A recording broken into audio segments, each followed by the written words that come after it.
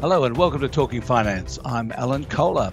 Well, there's a lot going on in the markets at the moment. The US market is up and down, like a bit of a yo-yo, mostly down. So we'll talk to Julia Lee, equities analyst at Bell Direct, to find out what's going on. Stephen Koukoulas will give us the pulse of the economy, and Malcolm Farr will bring us up to date on politics and how Prime Minister Scott Morrison's going. And also, Christmas is approaching, so let's talk to David White, who is at Deloitte's in charge of their annual survey of retailers about how they see Christmas, which I think is worth talking about.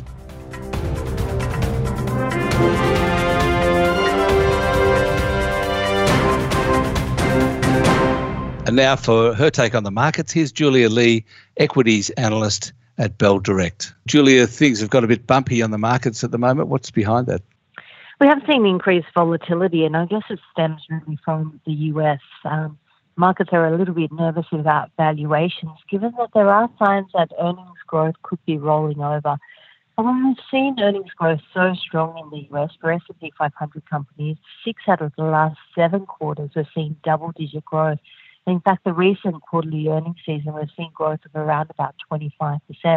But the view is that this can't continue forever, especially as those tax cuts roll off, and the market's getting increasingly worried about valuations in a softer growth environment. So we have seen, in particular, technology stocks hit, and the worries are that we have seen the peak in the cycle for growth for technology earnings, as well as for margins in that space. And in particular, Apple has been in the spotlight this week.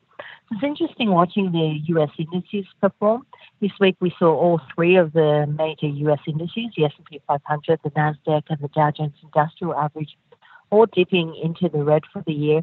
And of course, the Australian market following suit. So after what's been a pretty terrible October for the Aussie share market with a fall of 6.1%, we're following that up in November with increased volatility once again, and we're tracking for a 3% fall for the month of November. It is interesting to talk about those indices because the world's biggest company, Apple, which you mentioned just now, is in all 3 of them, of course, and is having an impact on all 3 of those indices. And in fact, Apple, I was looking at it last night, it's down nearly 24% over the past couple of months. So it's kind of, I suppose in a technical sense, it's a bear market for Apple. It is a bear market for Apple, and the fears are that iPhone sales are slowing down. And I guess just overall, from an investing point of view, it does become more difficult to make money in a stock when you still see growth coming through for a company, but you see slower rates of growth. And the fear is that the growth rates for Apple from here have peaked, and it's going to be much harder to grow their earnings further from here. So I guess we're going to see a slowing down in terms of growth, and that's the fear of the market, and that's what started to be priced in. So it's been a pretty dramatic reaction by Apple shares. As you mentioned, now in the last couple of months, we've seen a 24% decline. But just in November to date, we've seen a 19% decline in Apple shares, and with that being a major component, especially in the NASDAQ index, that's had a big impact, not only on sentiment in the US, but global as well. Yeah. So I suppose you'd call, Apple a global market leader, and if it's down 20% in not very long, then that's going to impact everyone, isn't it? Absolutely. And I guess from a more macro point of view, the US Federal Reserve is now considerably down that path of tightening, where it is now beginning to impact on the economy. And the fear is that that impact will continue on, especially with those trade tensions between the US and China. And next week's going to be a huge week because there are going to be talks between President Trump and President Xi. And at this stage, I guess the market's thinking that the best case scenario may be just a delay in moving those tariffs on Chinese goods into the US from 10% to 25% at a later date than 1st of January, especially given the tensions that we saw between China at that and the rest of the Asia-Pacific countries at that APEC conference on the weekend. So the fear of the market, I think, is twofold. One, that we are seeing growth rolling over in S&P 500 earnings, and also that we are seeing, as a consequence, global growth looking to roll over as well. Thanks very much, Julia. Thanks, Alan.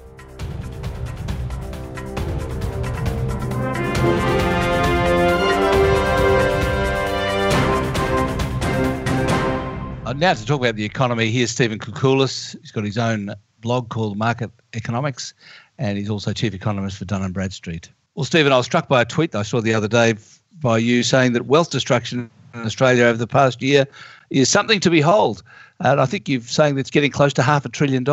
So how do you arrive at that sort of number? That is quite large. Two things are unfolding. The bulk of our wealth, that's us Australian households and consumers, is tied up in housing and in the stock market, either directly through our share ownership or through our superannuation fund. And since the start of this year, we know that house prices nationwide, which of course is how we should look at it, are down around about 5.5% or thereabouts.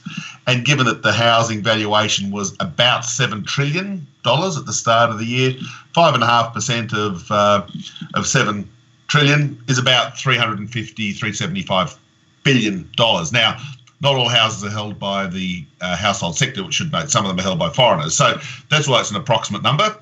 And we know that the ASX, my goodness, it's had a troubling, last couple of months, but and a pretty soggy year, to be blunt. It's probably dropped in value from the start of the year, not the peak in August, but from the start of the year, by about 100 billion. So some of that, of course, is held by foreigners as well. So it's not all the household sector, but the point of the tweet and some of the analysis I'm doing on that sort of topic is that we householders have lost an awful lot of money, an awful lot of wealth, I should say, in the last year or so. And I think that's going to have an impact on our sentiment and our spending. So what is the connection? Can you kind of describe to us the connection and how close it is between the wealth effect, what's called the wealth effect, and things like employment and GDP and so on? Yes. There's a strong correlation. There's been lots of academic research globally that does look at the link between changes in household wealth and changes in the momentum of household spending. And while there's a little bit of a discussion about the order of magnitude of the change in wealth and its impact on spending, there's nonetheless an undeniable correlation. And so when we're having higher wealth through either a stock market rally or house prices, rising solidly, we tend to feel more comfortable. We tend to be reducing our savings because we don't need to save as much because all of a sudden our other assets are worth more. So our discretionary saving declines and spending goes up. We also tend to be able and willing to borrow more money, so our borrowings go up. And of course, the opposite is true in a period when we've got this decline in wealth. So a nice little example is if you look at, say, the Sydney and Melbourne housing markets, just versus WA, Western Australia and Perth, for example. When Sydney and Melbourne were booming up until the latter part of last year, consumer spending in Sydney and Melbourne was the strongest in the country. When Perth house prices are falling, WA consumer spending was the weakest in the country. So that was a mini example of that. So as we get towards the end of 2018 and this wealth decline, housing decline, stock market weakness prevails, there seems to me to be a pullback in what we consumers will be spending in the Christmas period and probably into the new year as well. That reduces some of the demand for workers, and then you get just a slowing in the rate of economic growth. Yeah, I saw David Scott of Business Insider tweet a graph the other day showing that employment tends to follow wealth after about 6 months. So it's quite a strong correlation. Yeah, it is. And Alex Joyner, who's the economist at IFM, the people who look after a lot of infrastructure investment for the superannuation funds and others, he's actually done a really nice chart as well, which does show it's a change in house prices plotted against real per capita growth in retail sales. Sounds a bit of a mouthful, but the correlation is very, very strong. So where does that leave you and your views about interest rates? Do you still think, do you feel more strongly, in fact, that the next move in interest rates will be down? I think I am, yes. I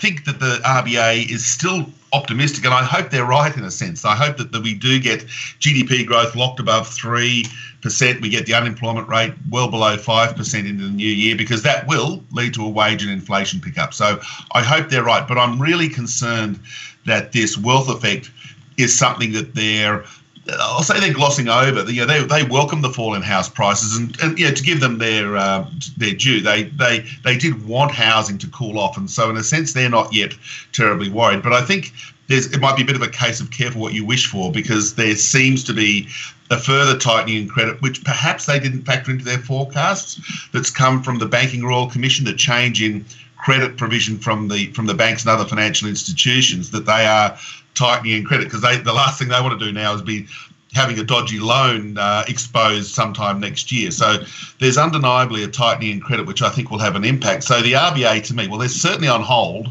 but I still think it's a better than even bet that the next move is down and not up, and that this time next year we'll be looking at a cash rate, perhaps at 1%. You're certainly at odds with the Governor of the Reserve Bank. His speech the other night reinforced the idea that the next move will be up. He did, yes, and he's upbeat. He's got a view that the momentum in things like infrastructure spending is very much entrenched, that he's got a view that we consumers will continue to spend despite this wealth effect. I think that's the point of disagreements between my work and the RBA's and the RBA governor, that it's the household sector, because I think business investment is looking okay. I think infrastructure is still looking strong. Our export performance looking great. But it's this household sector and housing more generally, and remembering that household consumption is over half of GDP. It's about 55% of GDP. So when it starts to slow down, you need the other sectors to be doing a lot of heavy lifting to get that GDP number sustained above 3% in terms of annual growth. So it'll be household sector, house prices, consumer sentiment readings, retail sales readings. They're the things I'm looking at to see whether there's any crack to the downside on the economy, or whether the RBA is in fact right and that we consumers are resilient into the new year. Good on you, Stephen. Thanks a lot. Thanks, Alan.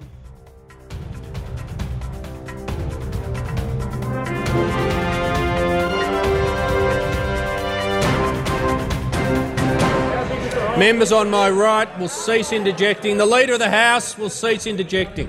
Now, here's Malcolm Farr, the National Political Editor for news.com.au. Malcolm, interesting stuff going on with Tony Abbott and Malcolm Turnbull. What is it? Roseville wants to sack Malcolm Turnbull from the party, and they're actually ganging up on Tony Abbott and his electorate. So what do you make of all that? Well, it's sort of as if some senior Liberals have signed a suicide pact on the eve of the federal election, which is anywhere from about 6 months away. Can you imagine what punters are going to think?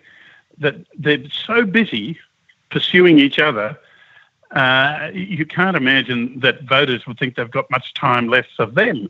Now, this business about wanting to eject Malcolm Turnbull from the Liberal Party because he liked something on Instagram is just absurd.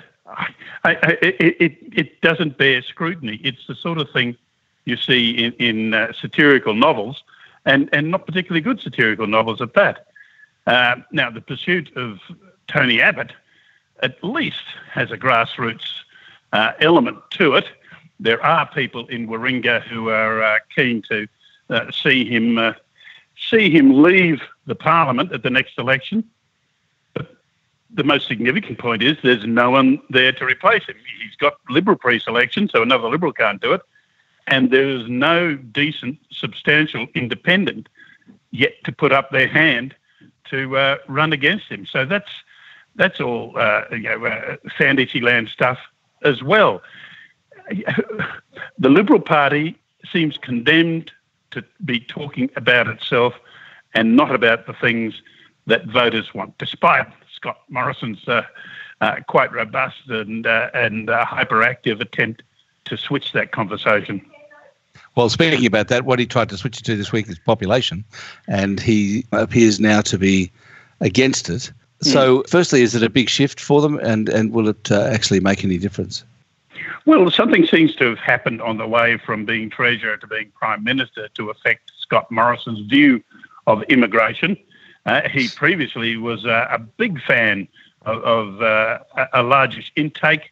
As he put it, it was good for the economy because the people coming in got jobs, paid taxes, started businesses. Also, you've got to remember that they're a lot younger than the rest of the population. They kept the average population of Australia down. And so they served all sorts of good purposes. But,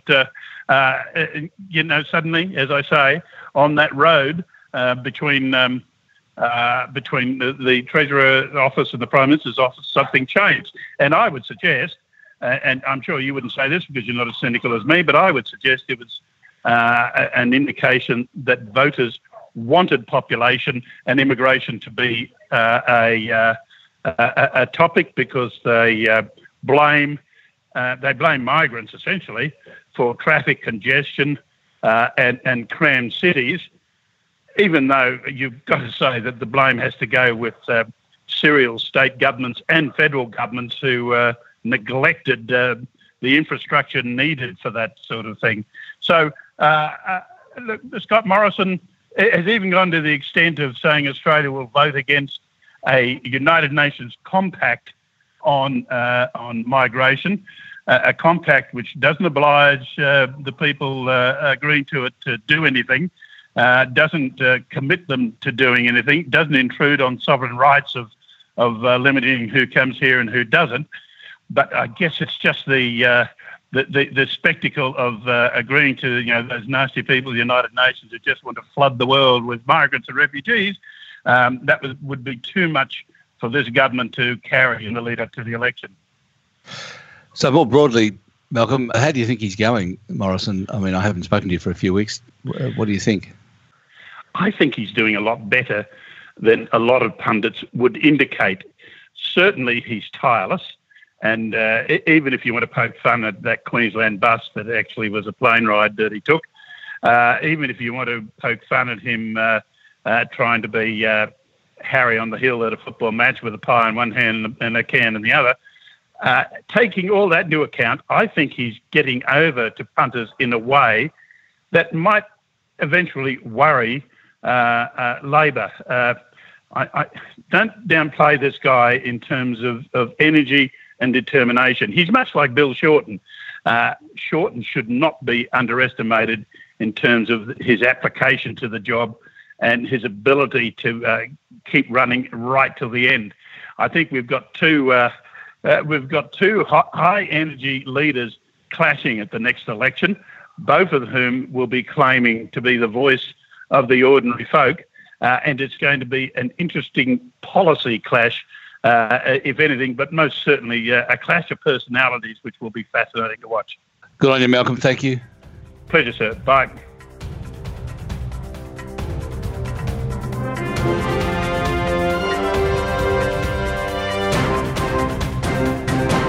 And now here's David White, the national leader of retail, wholesale and distribution at Deloitte, to talk about their annual Christmas survey of retailers. Well, David, we're talking about your annual Christmas retailers survey. Tell us about the survey to begin with. How many people do you talk to and what do you ask them? So we talked to around about 50 senior executives across Australia from retail companies that are either listed, private, multinational, so quite a selection of them. And the questions we asked them are focused, I guess, twofold. One is around what are they doing around Christmas in terms of sales, strategies, margins, discounting, key strategic priorities. And then we turn our attention to what they're looking to do in 2019. So again, where are they going to grow? What are the focus areas? What are the key challenges? And where do they see the opportunities for next year? So they're kind of the two areas that we look at. Before we get into the detail, what was your overall impression of what you heard from them? So overall, Australian retailers are going into this Christmas really quite optimistic, which on one hand is a little bit surprising given some of the challenges we've seen in the markets. We've had some retailers unfortunately go into bankruptcy. Continue to see lots of increase in competition. So to see such a positive response from retailers is a little bit surprising, and compare that to last year where retailers were quite sort of neutral or pessimistic. It's quite a shift. But when you stand back and look at the market itself, the market in Australia is continuing to grow. We are seeing consumers putting their hands in the pockets and spending money. And so the size of the pie is growing. It's just becoming that much harder and that much more competitive to gain that market share. Yeah, so the optimism that you talk about shows up in what sort of increase you're expecting this year in sales, right? And 5% increase or more is 41%, and usually it's around about the 20%, so 18%, 24% in the previous years. So 41% is quite a surprising increase, I must say, and I was surprised by that. It is. So in total, 8 out of 10 retailers expecting to grow compared to last year. And yeah, you're right, 41% expecting a 5% growth. And then the other story around that is also just around margins. So we've seen, huge pressure on margins with cost increases, fuel prices, competition, meaning it's really hard to pass on those price increases to consumers. But we also saw, some bullishness around margins. So just over half expecting to have some form of margin increase over Christmas. So that's really quite telling. The trade-off always over Christmas is discounting, and just how much and when retailers are going to need to discount to be able to bring the consumer into their store or shopping online. And 2/3 of retailers are planning to discount again this year. So that's still quite a high number, but the retailers are telling us they're going to try and put that off till Boxing Day or beyond. So try and hold out in the early couple of weeks in Christmas. Now, historically, that's always been the case. Retailers really don't like going early on discounting, but the flip side is consumers are, repeatedly over the last few years looking to delay their Christmas purchases. So I think over the next 2 weeks, it'd be really interesting to see whether retailers are able to sort of hold their nerve and sort of keep away from the discounting trick, or whether they'll need to go and really trigger that to get customers in. Let's talk about online. Most of them tend to expect a 10 to 30% increase in online sales this Christmas, and that has been increasing every year. So 59% expecting 10 to 30%, which is up. But they also are expecting increased competition from foreign online competitors, which basically means Amazon, I guess, or at least around about 28% expect more competition from international online competitors. So how do you kind of marry those two things? Oh, look, I think what we've seen is, with Amazon coming into Australia, what we've seen is retailers really double down on their investment on their digital strategies. Previously, it was a nice to have. Now it's become a really important part of how retailers go to market. So retailers have invested there, and they're expecting to reap the rewards of that over Christmas and through to 2019 is what they're telling us. Amazon... also coming through the survey, 90% of retailers say that Amazon hasn't even had an impact on their business so far, and 83% of them think that Amazon won't affect them over Christmas. So it's really quite staggering numbers in terms of the number of retailers that haven't been impacted by Amazon. But I think the times are changing, and it's been a slow start for Amazon, but we do expect that to ramp up. And this Christmas won't be the decider in terms of whether or not they've been successful. But I think we're going to get a really good indicator of just how far they've come over the last 12 months. And I think we're going to. Amazon themselves are really helping to drive Australian consumers to spend more online. Yeah, that impact of Amazon that you've picked up is remarkable at this point. 90% saying no impact, 3% saying positive impact. So obviously a few of them, I reckon they're getting caught up in Amazon's wind. Negative impact, 7%. So really not much at all at this point. Yeah, look, so some retailers are benefiting because they're actually selling through Amazon. So it's another channel to market, which is good. I think the smaller retailers have benefited particularly from that area. And those that sell through wholesale, it's given them another option. I think it's symptomatic of what we've seen so far with the Amazon market entry. It's been a little bit slow and steady, but actually that's not too much of a surprise. That's kind of, we're talking about a potentially a $10 billion business in Australia. That's not going to set up overnight. So obviously they launched Amazon Prime this year. That's the key for Amazon to build their business. That's how they've been successful in the US, the UK. We're starting to see a lot of traction now in India. So that's really the key to watch out for is people subscribing to Amazon Prime and those services being delivered, ramping up and improving and being comparable to the UK and the US. Do you think those survey results indicate a degree of complacency among Australian retailers? I think there is a little bit of complacency there, to be honest. I think whilst Amazon haven't had a huge impact here, I think they really will have a big impact in Australia. So there's a little bit of complacency coming through. I'm pretty confident over the next 12 or 18 months we're going to see a significant ramp up in consumers shifting to Amazon. As they get their infrastructure in place, they get the pricing right, they get the product selection. I think Australian consumers will respond well to it, and we're starting to see Australia and Australian consumers shift their spending a lot more to online. So I do fear that there's a little bit of complacency there creeping into the retail market.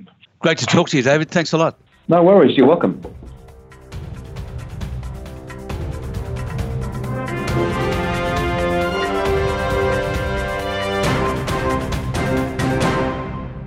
Michael Hutchins of InXS died on this day 21 years ago, aged just 37. And what a pity that was. But it gives us an opportunity to listen to Never Tear Us Apart, his masterpiece, in my opinion. He wrote the lyrics. Andrew Farriss wrote the music. And of course, Kirk Pengilly's fantastic saxophone solo caps it off. But what a great song this is.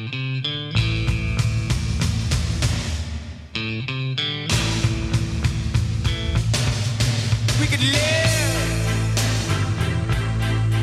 for 1,000 years, but if I hurt you, I make wine from your tears. I told you that we could fly, 'cause we all have wings, but some of us don't know why.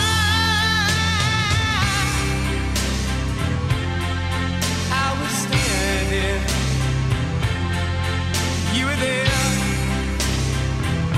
two worlds collided, and they could never, ever tear us apart. That's it from me. Have a great week.